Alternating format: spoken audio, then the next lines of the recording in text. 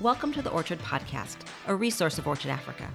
The mission of Orchard Africa is to equip the church to care for the vulnerable. For 3 decades, a passionate community of churches, leaders, and donors have worked together to feed, educate, care for, and empower under-resourced communities in Southern Africa.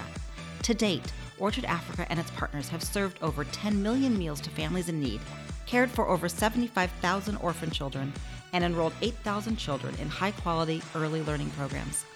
All of this takes place through local African leaders to help communities move from survival to stability to sustainability. Well, hello and welcome to the Orchard Podcast, where we help you make a positive and sustainable impact in the places of greatest need in our world. My name is Brian Lemieux, and I'm the executive pastor of Orchard Africa. And as always, I have the Orchard Africa co-founders here at the table, Mike and Michelle Tessendorf. Michelle is our CEO and provides leadership over the whole course of the ministry of Orchard Africa. And Mike is our senior pastor and leader of the Orchard Network. Well, it's so good to have all of us around the table again. Mike and Michelle, you've been at work in Africa for some time. So this is one of the first times we've actually been face-to-face in a long time. Mm-hmm. And so before we jump into our podcast today, we'd love to hear, what are you seeing on the ground in Africa now that you've been able to be there? Yeah, hi, everyone. We had a really blessed and fulfilling time in Africa while we were there. But the observation is that South Africa is in the long, slow process of recovery after all the COVID lockdowns and the impact and ripple effect that went along with that. And one of the sad outworkings of all those lockdowns is, of course, the job losses. And even though the economy is recovering slowly, we observed lots and lots and lots of stores and small businesses that are still closed. Some of them operating at sort of half of the week of being open. And the biggest victims of that whole thing is the hospitality industry, the service industry, and in the communities where we serve. That is where most of the people used to have jobs, and those jobs have not come back. And so there are thousands and thousands and thousands of people who are still not back at work. And the prospects of them getting a job back seem very, very small until the economy really swings back into, full strength again. And so economic challenge and food security and just the financial means to be able to meet basic needs is something that thousands of people still are not able to do. And it's heartbreaking. Yeah. Right. And so the way we're responding in South Africa, top of the priority list is, of course, food security. People are hungry. People don't have jobs, and both adults and children are hungry. And so what we're observing and what we're responding to is not just feeding projects for children, but food parcels that are going home to families because entire families are hungry. So right up there on our priority list is our feeding projects and our food parcels. But then also what we've been doing, which has been really phenomenal, is the training. We have outstanding training happening in our impact centers, training people how to grow their own vegetables. And this has been a really sought after course where people have come to realize that they can't just go out and buy their food because they don't have the money for it. And so they're learning how to grow their own food. And so that training has truly taken off. But then also the training for caregivers. People are hurting out there. People are sick. Malnutrition is starting to show. And so our caregivers are out there in the communities caring for people, and we continue with our training to our caregivers. So yes, a lot of activity on the ground that we're doing in South Africa to keep the churches that we partner with really active and engaged in their communities and meeting very felt needs. So it's a really hard time. It's a time of great need. It's a time of a lot of families are completely destitute. Correct. And at the same time, the church is moving forward, and the church is really that city on the hill right now. Right. That there's hope. And absolutely, the church is truly first responders. They're right there where the needs are, and are responding. It's wonderful to see that. It gives me hope when I see the church doing what the church should be doing. Yeah, for me, it was just a great experience to have face-to-face, in-person, up-close and personal time with those pastors and just hear their passion. Obviously, there's deep concern, but the passion and the determination that they have, that we are committed to doing something to make a difference in whatever way we can. I think it's a wonderful testimony of the church. So the church is doing everything it can do in South Africa, and frankly, there just aren't enough resources to meet all the needs. And so this past month, we launched an initiative, a recovery initiative called Respond Together. And if you follow Orchard Africa on social media or via email, you've heard some about the ways that we're going to restock our food pantry and rebuild through training and relaunch network gatherings and all these things to give them the resources and tools that they need to help bring their communities to a place of recovery.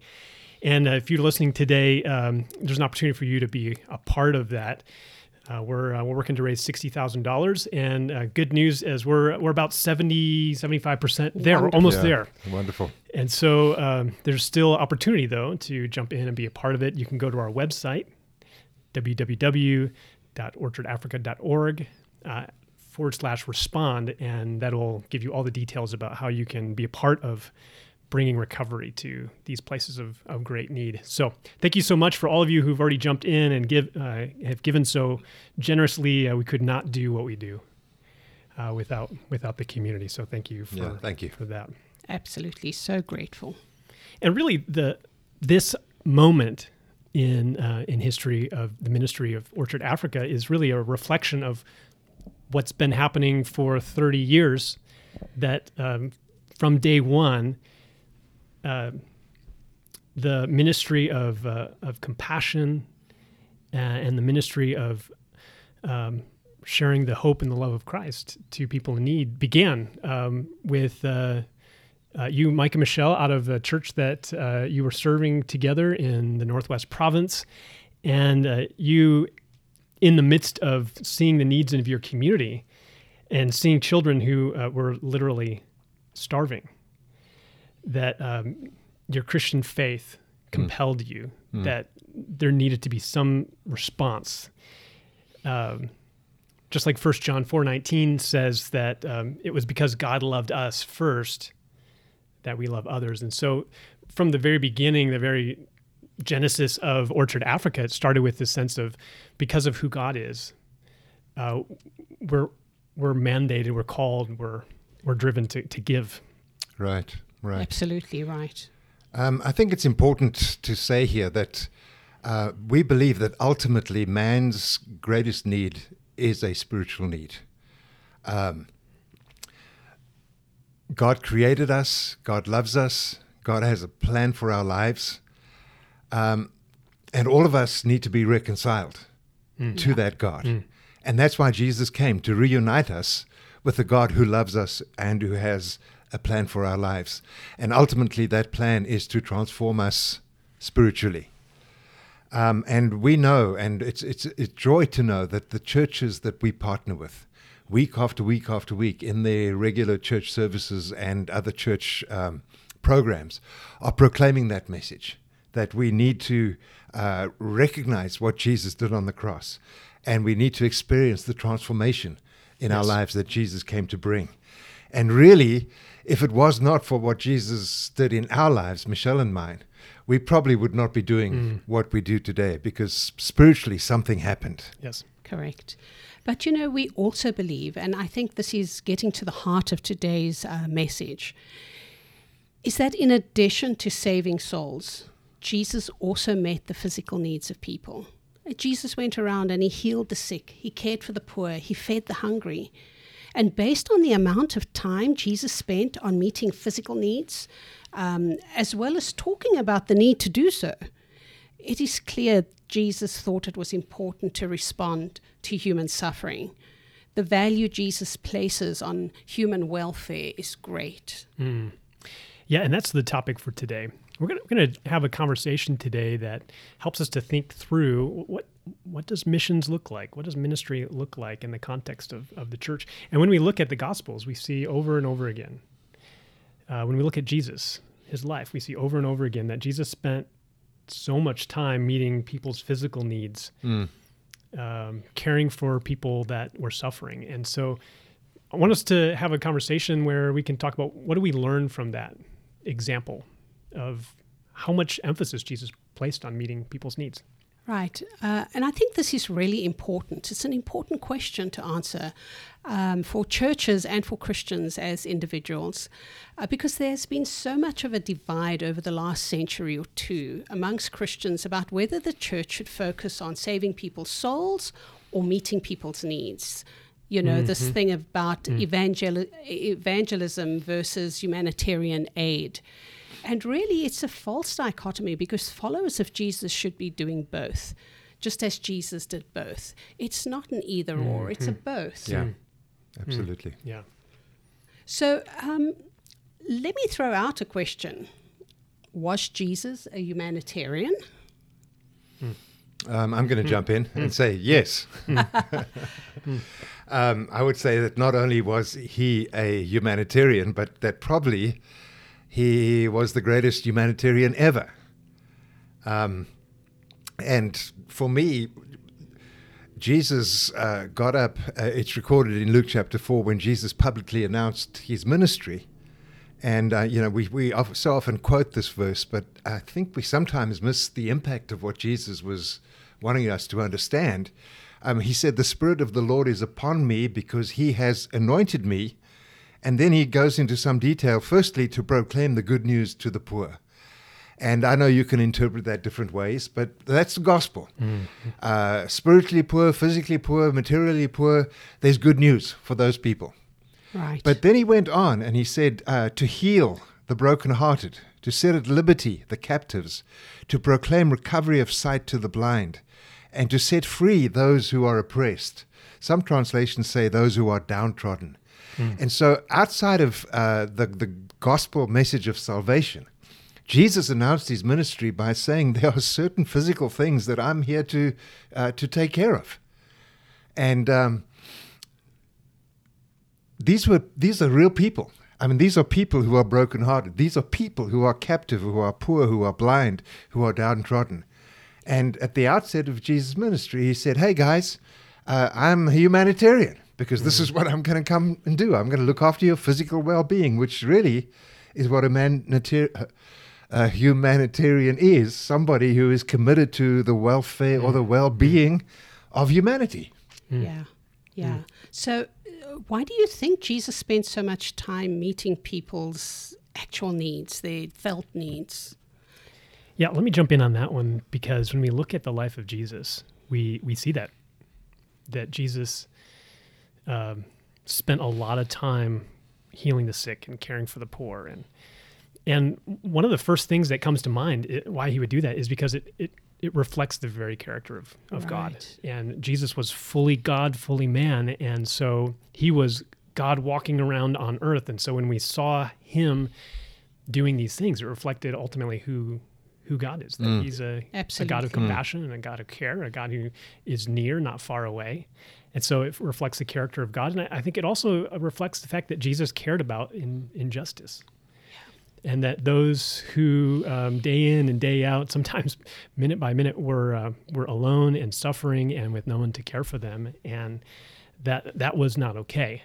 And Jesus responded to that. Also, when we think about the world, not only does sin impact our soul, but we see in God's word that it really breaks creation. It breaks society. It breaks down family. And so what Jesus came to heal, he heals our soul and reunites us with God. But then we also see him transforming and healing society and family. And Jesus said, "Love your neighbor as yourself." This is why Jesus is doing, because this is an example of that. This is what that looks like. And really, right, in the Gospel of Mark, right out of the gate, he talks about this kingdom that was coming on earth. and that it was at hand, that it was close by. And even Jesus taught that we should pray, God, let your kingdom come on earth as it is in heaven. And so when we think about the mission and the work of Jesus, we see that there's a forgiveness and a spiritual aspect, but then there's also this kingdom that he talked about over and over again in parables and the way that he lived out. That the kingdom is this, and I love this idea that the kingdom of God is what life looks like when God's in charge. Yeah, that's great. I love that. That's beautiful. Yeah, absolutely.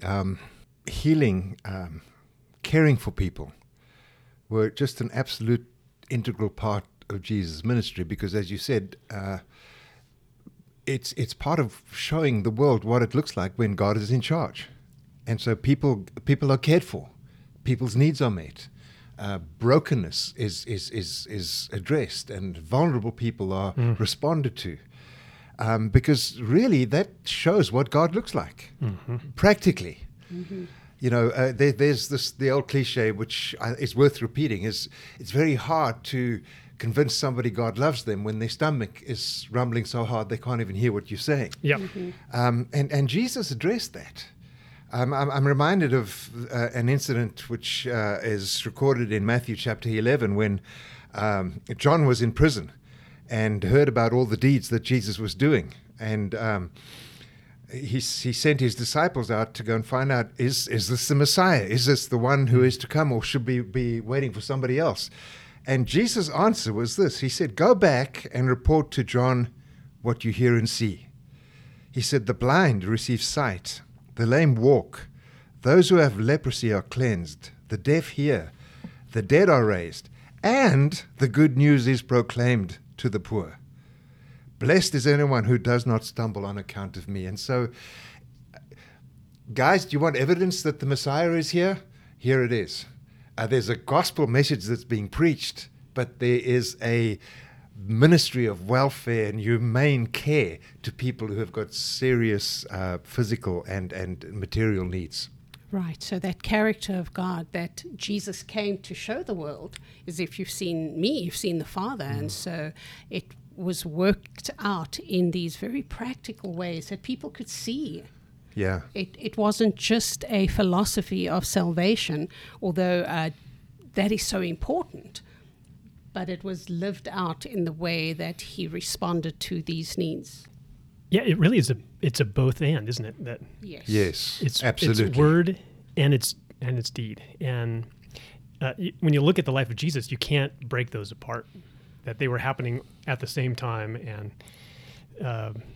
and so, as you said earlier, Michelle, it really is this false dichotomy that there's this sense that, well, is it one or is it the other? Is it evangelism or is it meeting people's needs? And when you look at the life of Jesus, it was both. You can't take those apart.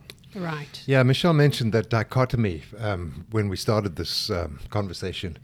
And I think a part of that dichotomy is some really genuine fears that certain Christians have about, so what if we go down this road? What if we acknowledge that Jesus was humanitarian? What if we acknowledge that we should follow his example? And one of the fears is this concern that if we go down that road, works will end up replacing grace. And again, if we just listen to the words of Jesus, I believe all the works he did were a result of grace. It was an overflow of grace. And so again, it's not one or, it's both and. It's hand in glove, the two fit together. Correct. And then there's this thing of, well, if we focus too much on the humanitarian side, then the social gospel is going to replace the true gospel. And again, it's going to be the same answer. Jesus' concern for physical well-being and material well-being was as much a concern as he was interested in spiritual well-being. And so the gospel, I don't think the gospel should ever be classified as social or something else. It's just the gospel. It's good news. No matter what your need is, it's good news. Right, exactly. And then the other fear is that if we focus too much on humanitarian efforts towards who Jesus called the least of these, we're going to stop evangelizing. And the only way I can kind of respond to that fear is, what if, by caring actively for the least of these, it turned out to be a really powerful form of true evangelism and drew people to Jesus anyway. Right, and we've seen exactly that happen. Story after story in the work of Orchard Africa, that people's lives being transformed holistically through compassion and through meeting people's needs. There's a great story of a young woman named Namli Kama, and she was within one of the communities of one of our partner churches and was adamant that she wanted nothing to do with God and she wanted nothing to do with the church, because the church were just people who judged people and didn't care about people, and so wasn't a part of anything going on, anything related to her faith. And then this partner church then offered an agriculture course. And she was in need of some skills to be able to provide for her family. And so she said, well, even though I don't believe in the church or what it's about, I'm going to go because I need to have this need met in my life. And then she went there, and over the course of the week, she learned how to grow her own food, and learned about how God is at work as a provider. And then just rubbed shoulders with a whole bunch of people who love Jesus. And by the end of the week, when she was given her certificate of having completed the workshop, the pastor said, Pastor Happy Boy, he said, this is why we do what we do, and shared about the love of Christ. She left that day, and there's sort of a question mark. What kind of impact did that have? And then, the surprise to everybody was that she showed up on Sunday morning, and she sat through the service. And then afterwards, she said this, and I'm quoting from Pastor Happy Boy here. He said, she recalled back to him, Pastor, I've found a home here, and I didn't know how amazing the church is. I had a wrong idea about God. I had a wrong idea about the church, but now I've changed, and I'm willing to serve God no matter what. And then this is just one of the amazing stories of transformation that church is celebrating. But it started with this act of compassion, this act of grace, not not a 3-point sermon. Yeah, and she saw the character of God through those very practical things that she learned. And that's a wonderful story, which makes me think about a story of Donald. Donald was a 9-year-old boy when we got to know him many years ago. And him and his brothers were very hungry and turned up at our feeding project. And for a long time, Donald was part of that feeding project. He then also joined the church's soccer team, and he turned out to be a really talented soccer player. We helped him at our after-school learning center. Through all of this, Donald wasn't coming to church. He was just attending the programs. But then, just like Nomle, one day he turned up at church. He just decided, well, these Christians don't seem to be so horrid after all. They're feeding me and they're helping me with my homework, and the pastor's even playing soccer with me. And so he turned up at church, and he never left. And we are now decades later. And what I love about Donald's story is he's now an associate pastor in the very church that started feeding him when he was a 9-year-old boy.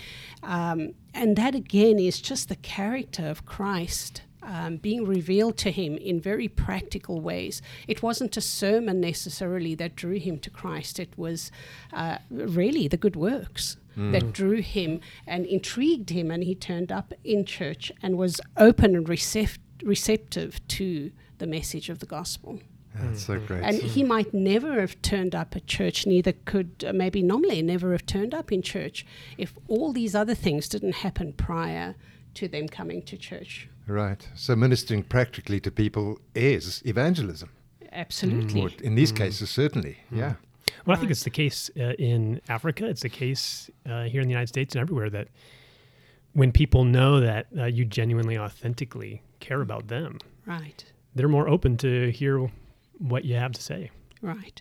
And I think it's important for us to point out as an organization, we don't give only to those who give their lives to the Lord.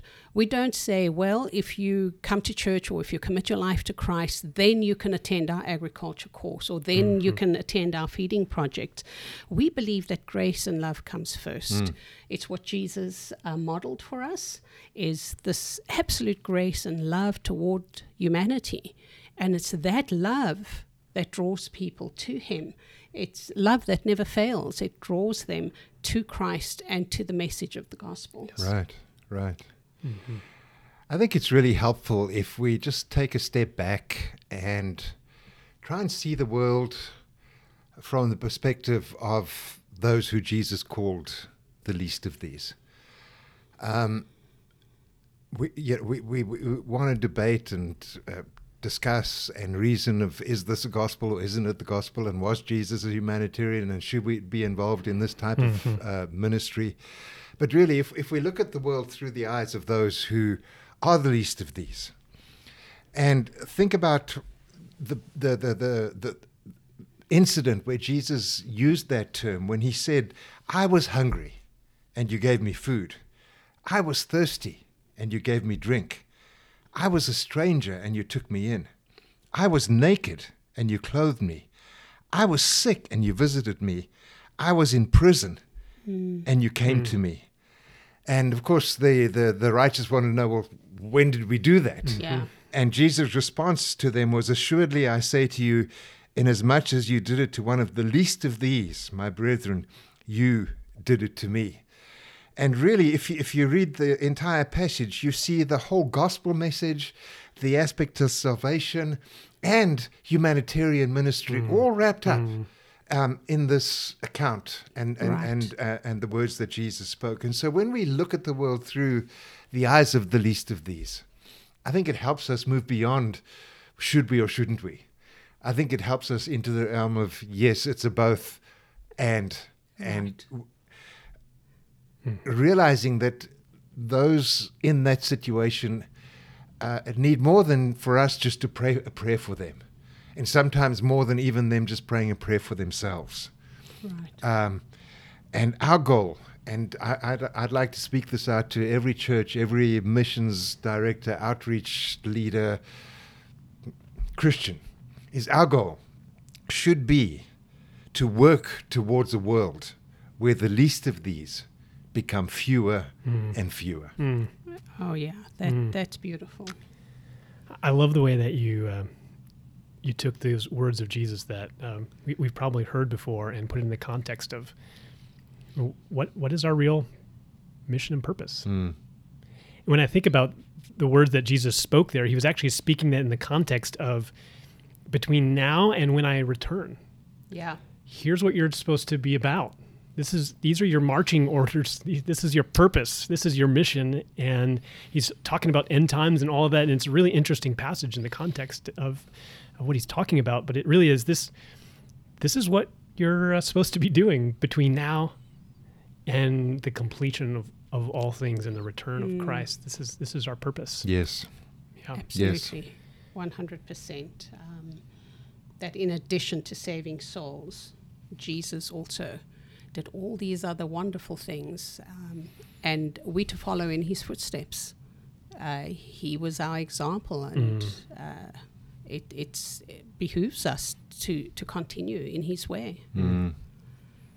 Well, I'd invite you maybe this week, let this message be a springboard for you to be thinking about the life, the ministry of Jesus, and your own mission in life. It might be even you choose Matthew, Mark, Luke, or John and just read the passage and think about the way that Jesus balanced both of those things.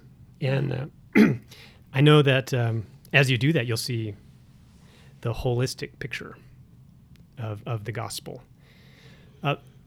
Thank you for jumping in and being a part of this this conversation and spending the time to listen in. And we really value the community that's being formed through this podcast and through so many people giving generously and through people's prayers and support and mission trips. And we really are in this together. And One of the ways that we do that in real specific ways is through the Orchard community. It's a group of passionate and committed monthly givers who are equipping the church to care for the vulnerable. And if you haven't yet joined the Orchard community, we would love to have you to take that step. You can do that by going online to our website, and right on our main page there, you can find ways to take that next step. And so thank you to all of you who give week in and week out, month in, month out. We so value being able to serve with you and to do ministry with you. And ultimately, that as you just said, Mike, the least would become less. Yes. And Yes. less prevalent. Yes. Well, thank you again. Have a fantastic month until we gather again to talk again. It was lovely talking to you. Bye-bye. Bye-bye.